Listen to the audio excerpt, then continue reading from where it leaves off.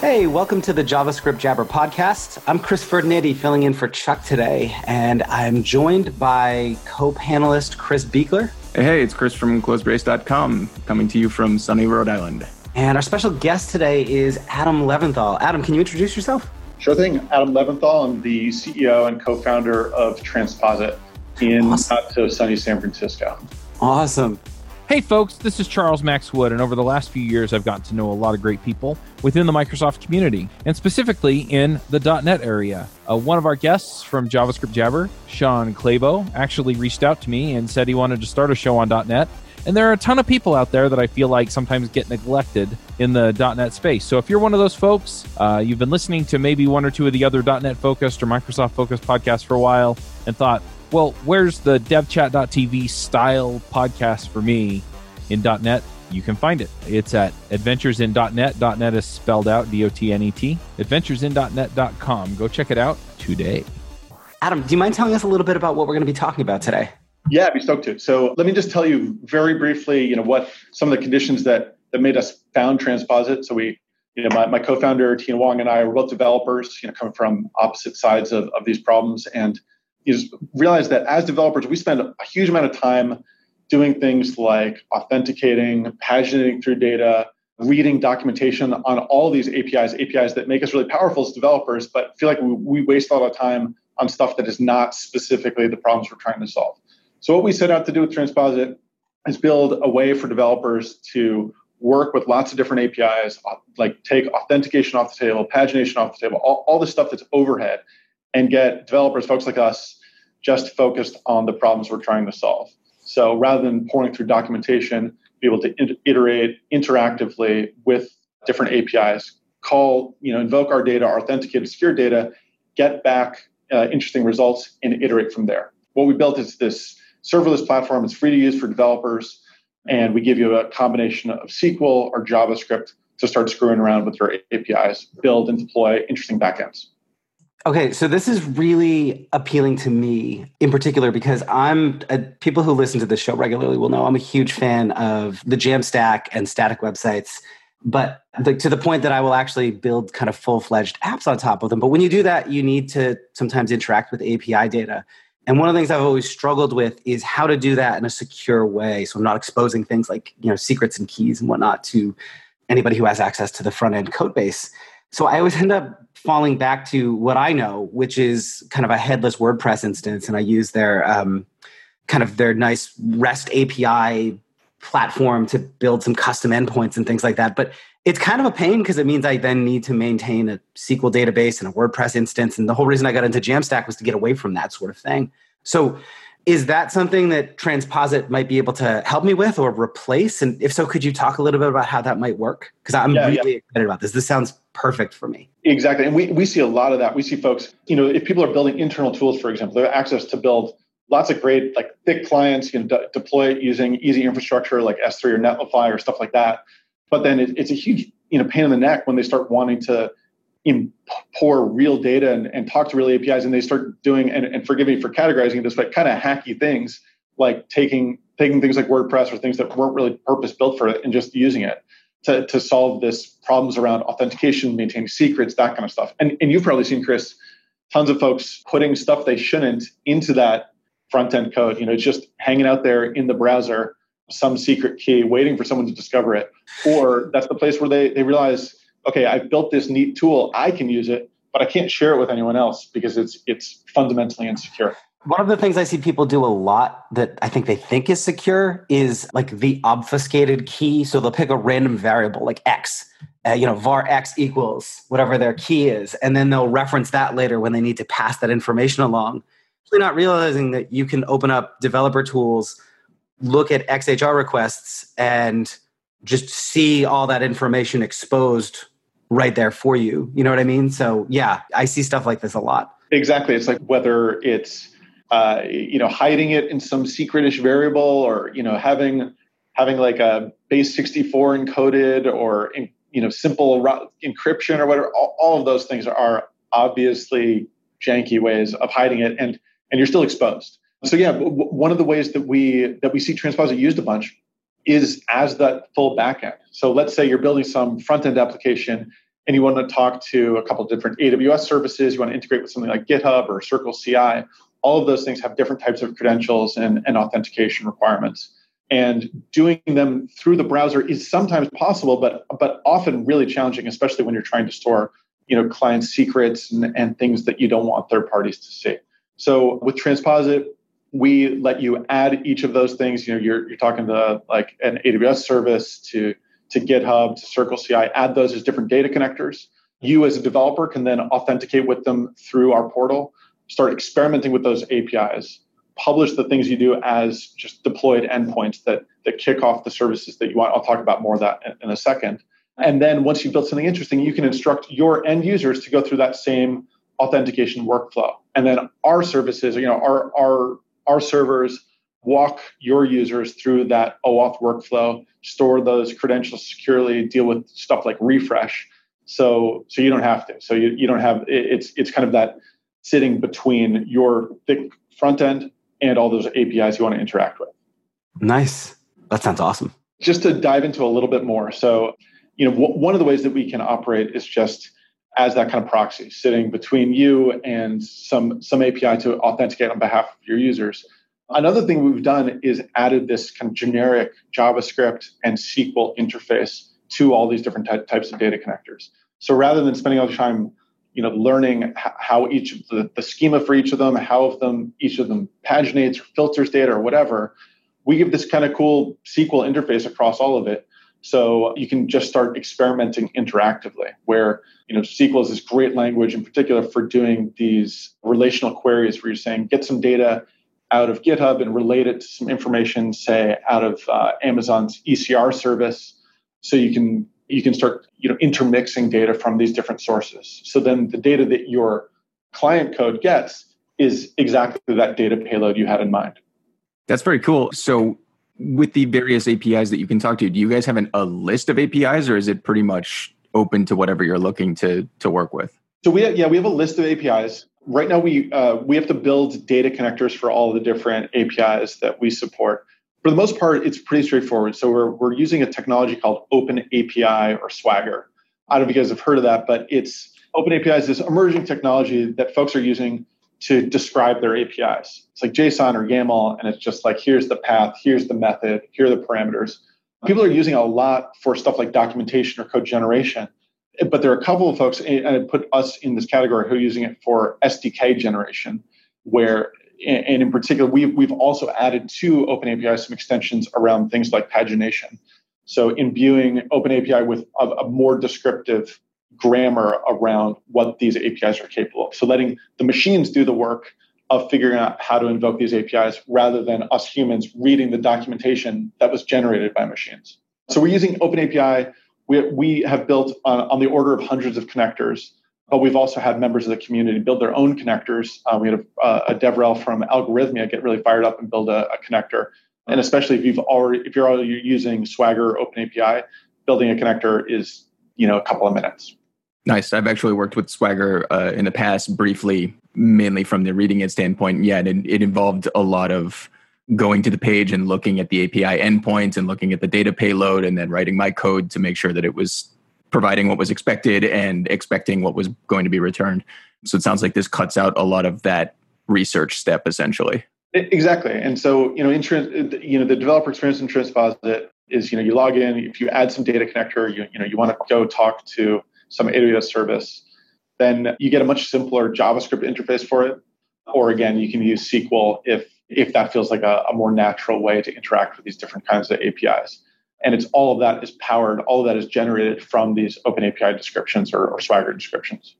Can you combine the two, work with both JavaScript and SQL at the same time, or is it sort of a pick one and move in that direction? No, so you can definitely combine the two. And kind of rolling back to the genesis of Transposit, we knew we wanted some domain-specific language here. We knew that as people are talking to these different APIs, we wanted a way for developers to express their intent. Like, what am I trying to do?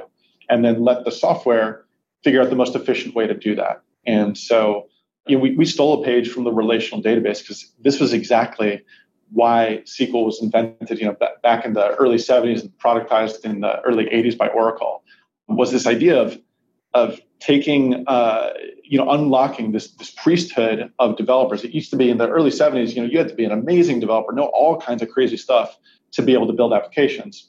SQL let you say, well, here's what I'm trying to do. And now let this really smart software do the work of figuring out where the disk reads and writes should go to and how data is stored and all that stuff. So we've stolen that page and given you this interface where, again, you can express your intent and then leave it up to us to do normal stuff like retries or kind of long tail elimination or those kinds of services. And SQL we chose because there are some like 8 million developers who claim to know SQL. We also wanted to pair that with a declarative or procedural programming language. And we chose JavaScript because that's probably the most popular, most broadly known language, both on server and front end. So between SQL and JavaScript, those are probably the number one and number two most popular languages, according to the Stack Overflow recent polls. So if you're building an application, you can have some part of your logic that's kind of more declarative, has more conditionals. That's going to make a lot more sense in JavaScript. But if you have stuff where you're doing joins across disparate data sets, that's going to be a really natural fit for SQL and allow us to do some pretty cool magic on the back end to make those queries efficient. Very cool. Forgive me, I'm trying to make this not sound like just like a paid advertisement for Transposit. Oh yeah, I'm sorry. No, that's not. I'm trying to think of some questions to get at because I could talk about how awesome the product is because it is, but I'd love to dig a little bit into the maybe a little bit of like the how a little bit more or. I was just going to say I'm interested in some of the nitty gritty of how people can use it, particularly get up and running. It looks like you guys use Slack apps as an example pretty frequently. Yeah. To Chris, after your point, I realize I'm really not trying to just write my stuff here. So and that's not. I was not in any way trying to imply that was your intent. No. I just when I start to geek out about some of the stuff our guests come on the show with, I have a tendency to sound like I'm giving a paid pitch for the program. Yeah. What about also talking about some of how we built it? In particular. We're using like GraalVM to do our JavaScript execution. Would that be interesting to your listeners? Probably. But one thing I'd like to get into before then, if you don't mind, no, please. By way of an example. So one of I guess just to make this a little bit tangible. So I have a daily newsletter list over at gomakethings.com where I send out JavaScript tips every day. And I use MailChimp for that. But I also use MailChimp for a bunch of other things. And one of the things that stinks about MailChimp is if you have a sign-up form and then you have another sign-up form for that same list, but you want to add someone to some different groups, if they're already part of your list, MailChimp throws this error that says you need to click this link to go update your profile, which is really not a great user experience. I want them to just enter their email address and get added to some new groups. So I ended up writing a custom integration with their API to handle that instead. So rather than using their out-of-the-box forms, I kind of have my own thing. Now, I don't see an app for MailChimp in Transposit, just kind of looking quickly.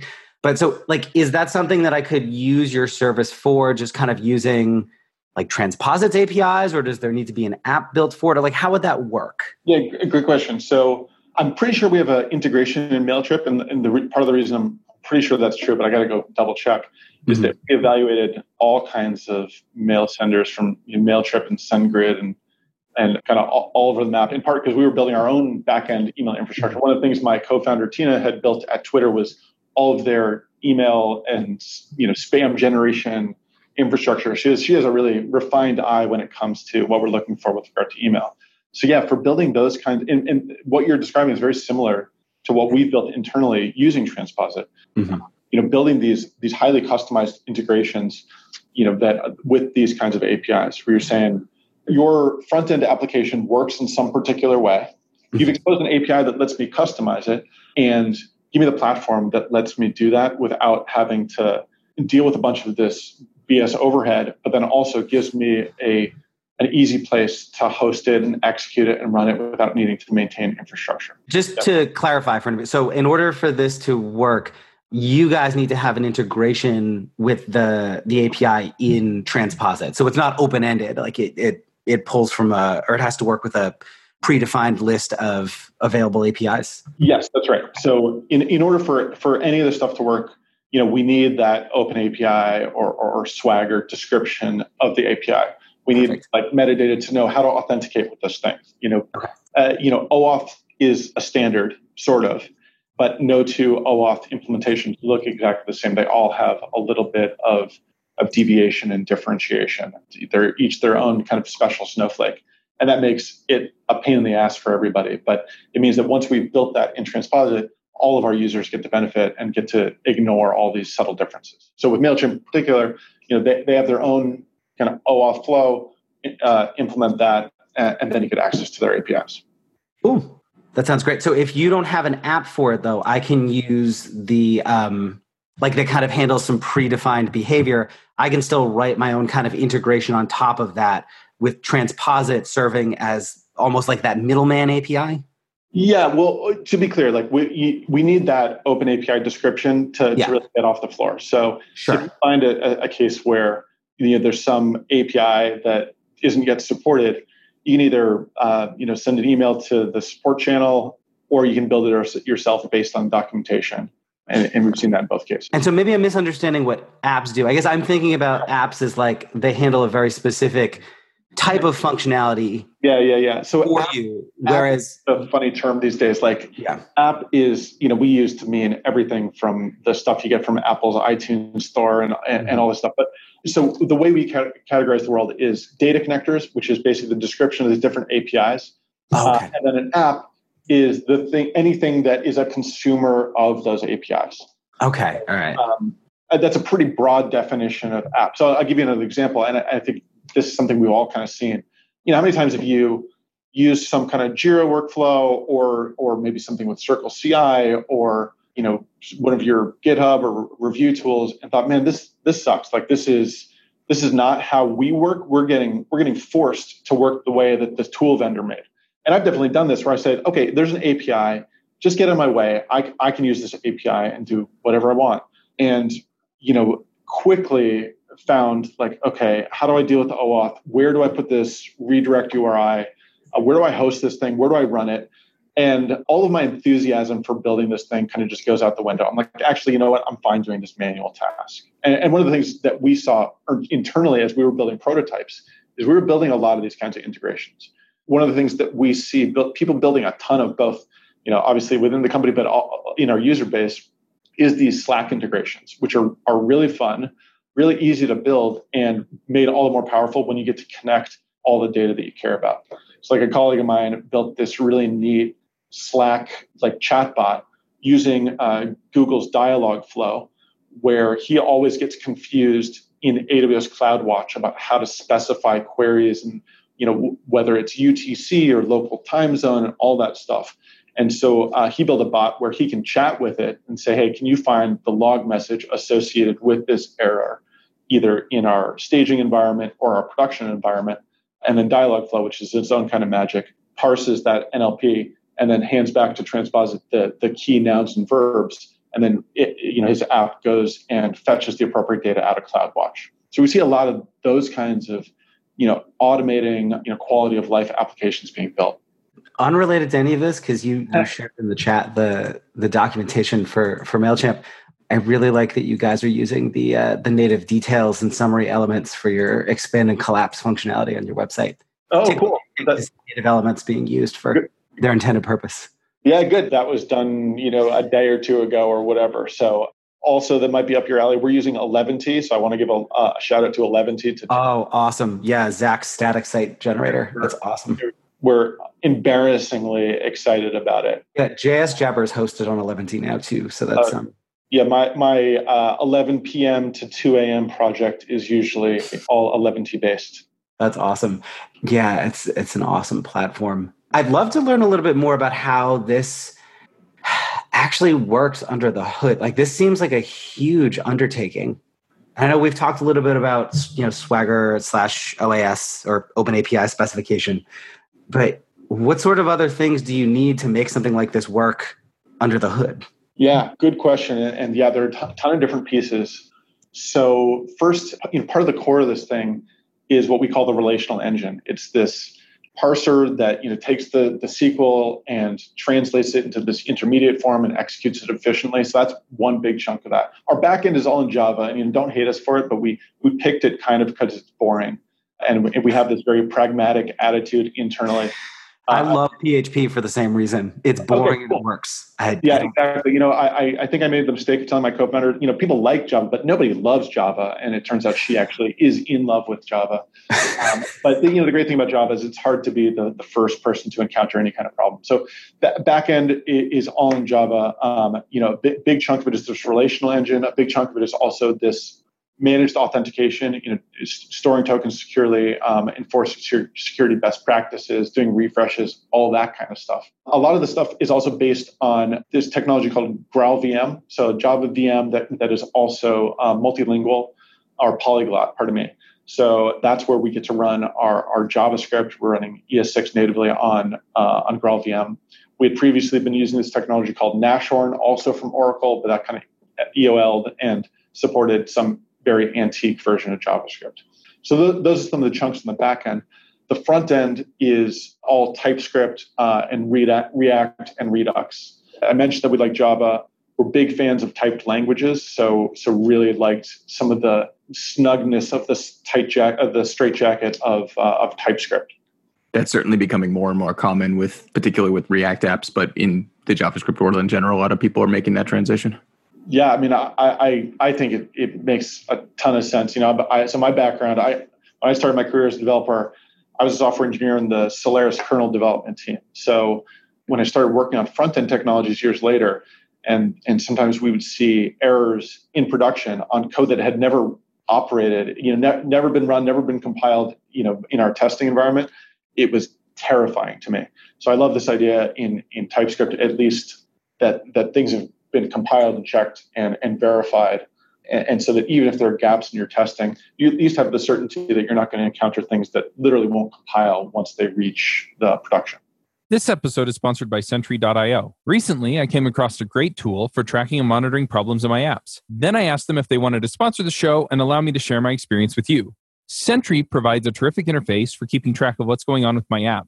It also tracks releases so I can tell if what I deployed makes things better or worse. They give you full stack traces and as much information as possible about the situation when the error occurred to help you track down the errors. Plus, one thing I love, you can customize the context provided by Sentry. So, if you're looking for specific information about the request, you can provide it. It automatically scrubs passwords and secure information, and you can customize the scrubbing as well. Finally, it has a user feedback system built in that you can use to get information from your users. Oh, and I also love that they support open source to the point where they actually open sourced Sentry if you want to self-host it. Use the code DevChat at Sentry.io to get 2 months free on Sentry's small plan.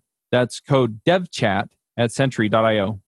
So I have a quick question about sort of one of the major benefits of Transposit that you've mentioned a couple of times is that it makes authentication a lot easier for people. You don't have to deal with that as much. One of the examples you pointed out to us is there are something like 450,000 Slack applications, but the vast majority of them have one user, which is the person who wrote it, because they don't know how to make it secure for other users to authenticate with.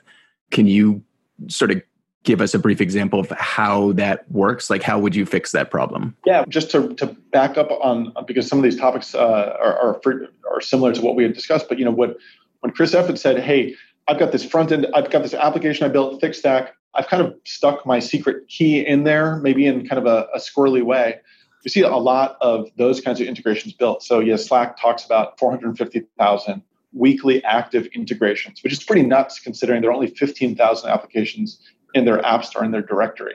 And so a lot of that is like, I can build an application for myself because I don't, I can put in that code the credentials that are relevant to me.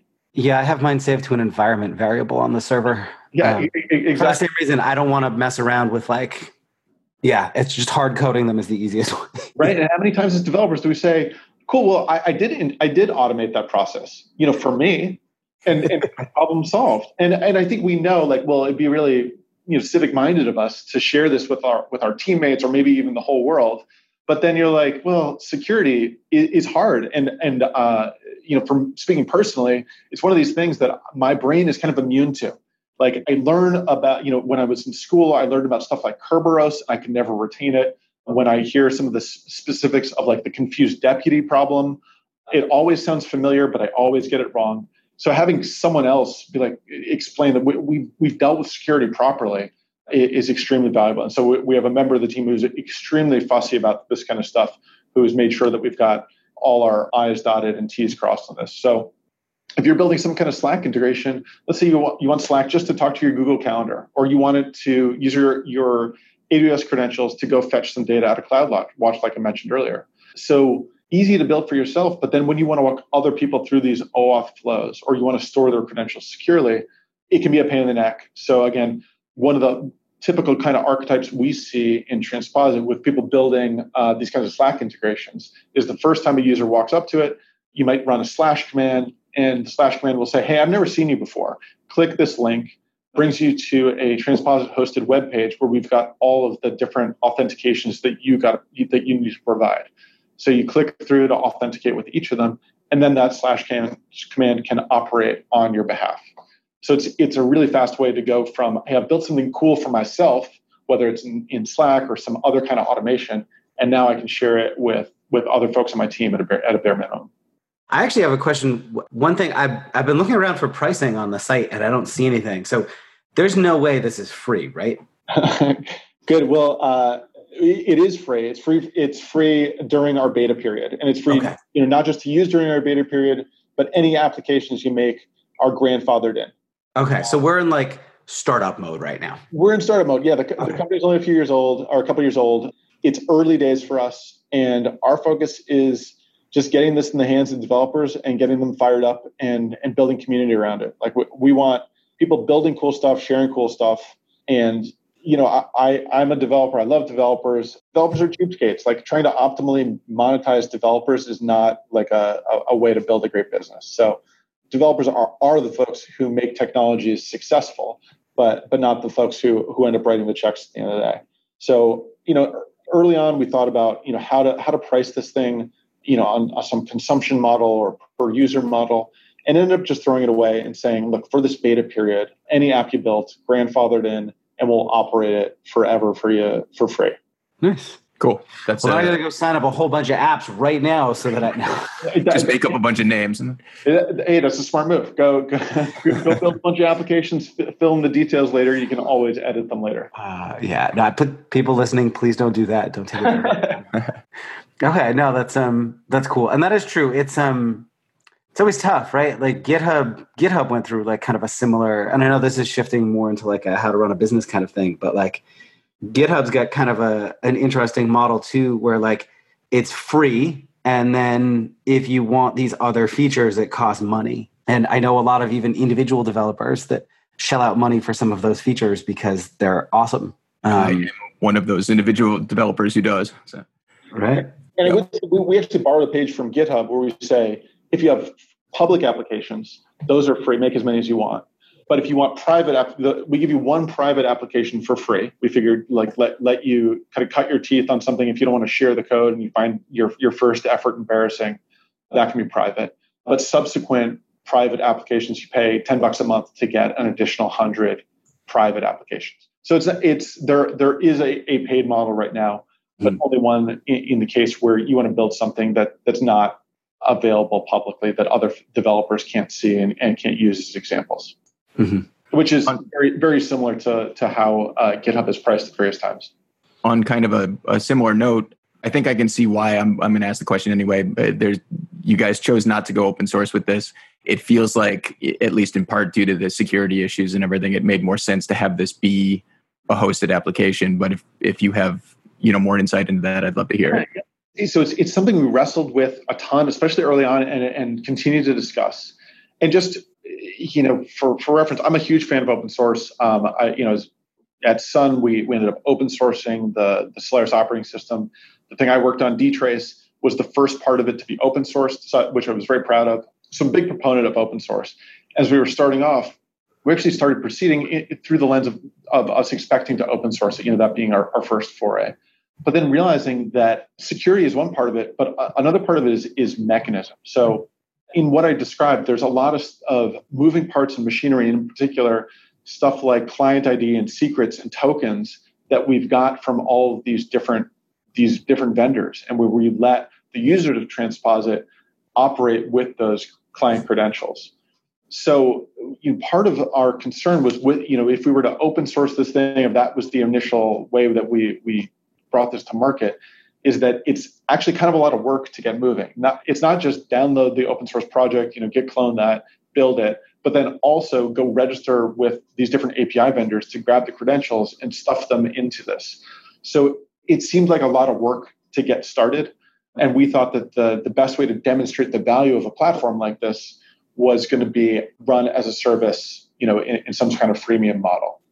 And so that's why we pursued that. Now, we're definitely open to open sourcing it. If once we start seeing that interest in building out a community and other folks investing in some of these technologies and components, it's definitely something that we expect to do in the future. But again, to demonstrate the value of a platform like this, we thought it'd be better operated. As you say, there are some security concerns perhaps, but I think open source software is probably more secure than closed source software. It's more about that operational component. Makes sense. I have a question related to the security piece.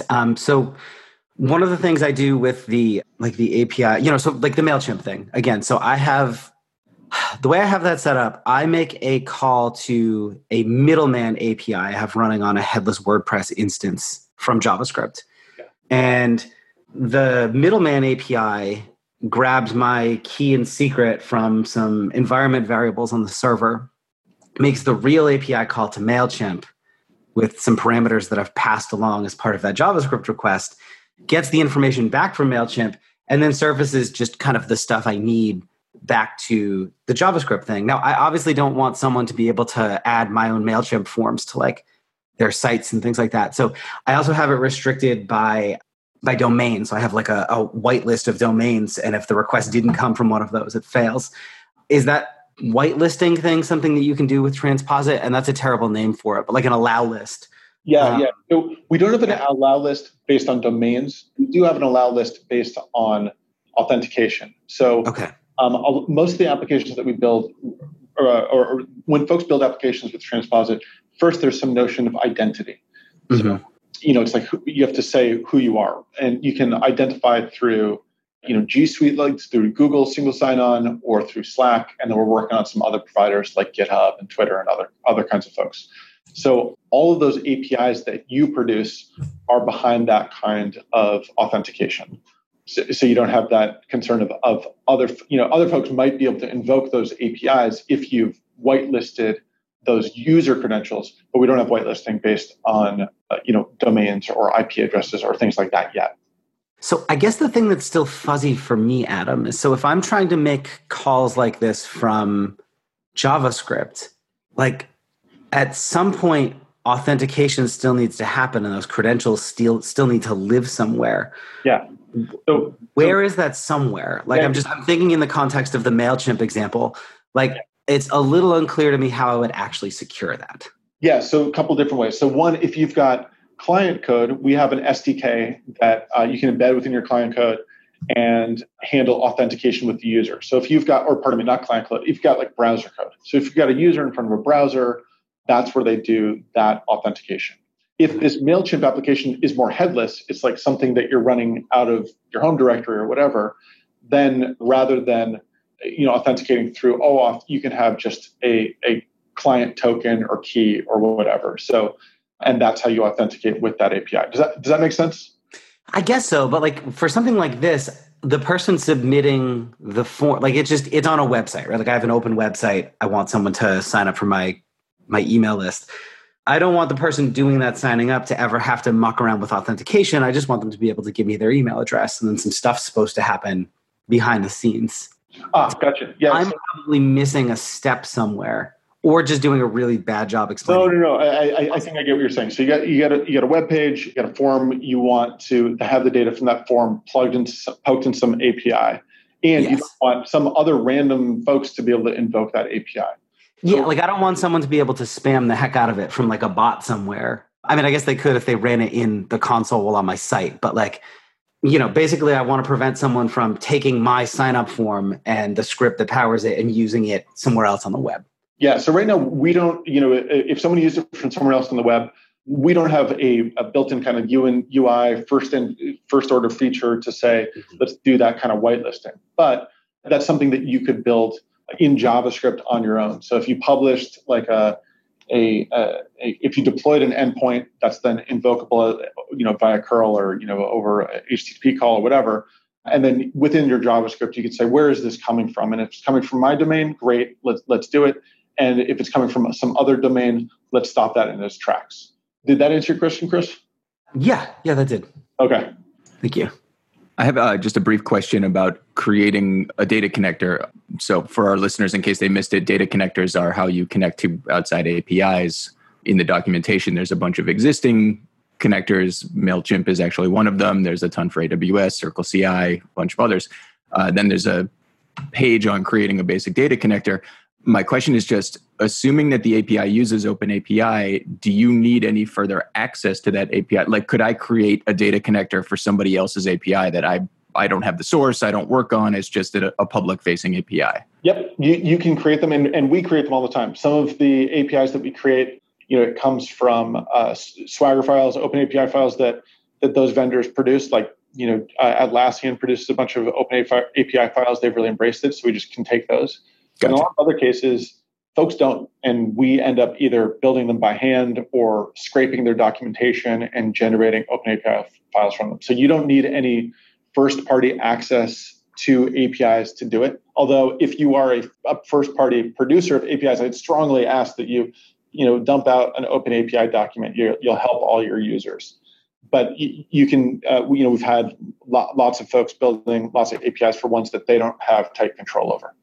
Cool. All of these, data connectors actually look a lot like these applications, both that you build within Transposit. Both are backed by Git repositories. So within the product itself, we host these different Git repositories. Part of the product is this IDE where you're writing SQL, you're writing JavaScript, you're running it, iterating it, inline. But if you don't like that stuff, and if you want to go, write your own JavaScript in your own IDE, or you want to go build it somewhere else, you can just git clone the repositories that you've built in Transposit, modify things locally, commit and push it into production. So for building data connectors, similarly, you just clone your repository, git add your Swagger file, your OpenAPI file, make some modifications into the manifest, and then push that, and that's how you deploy that into production. Very cool.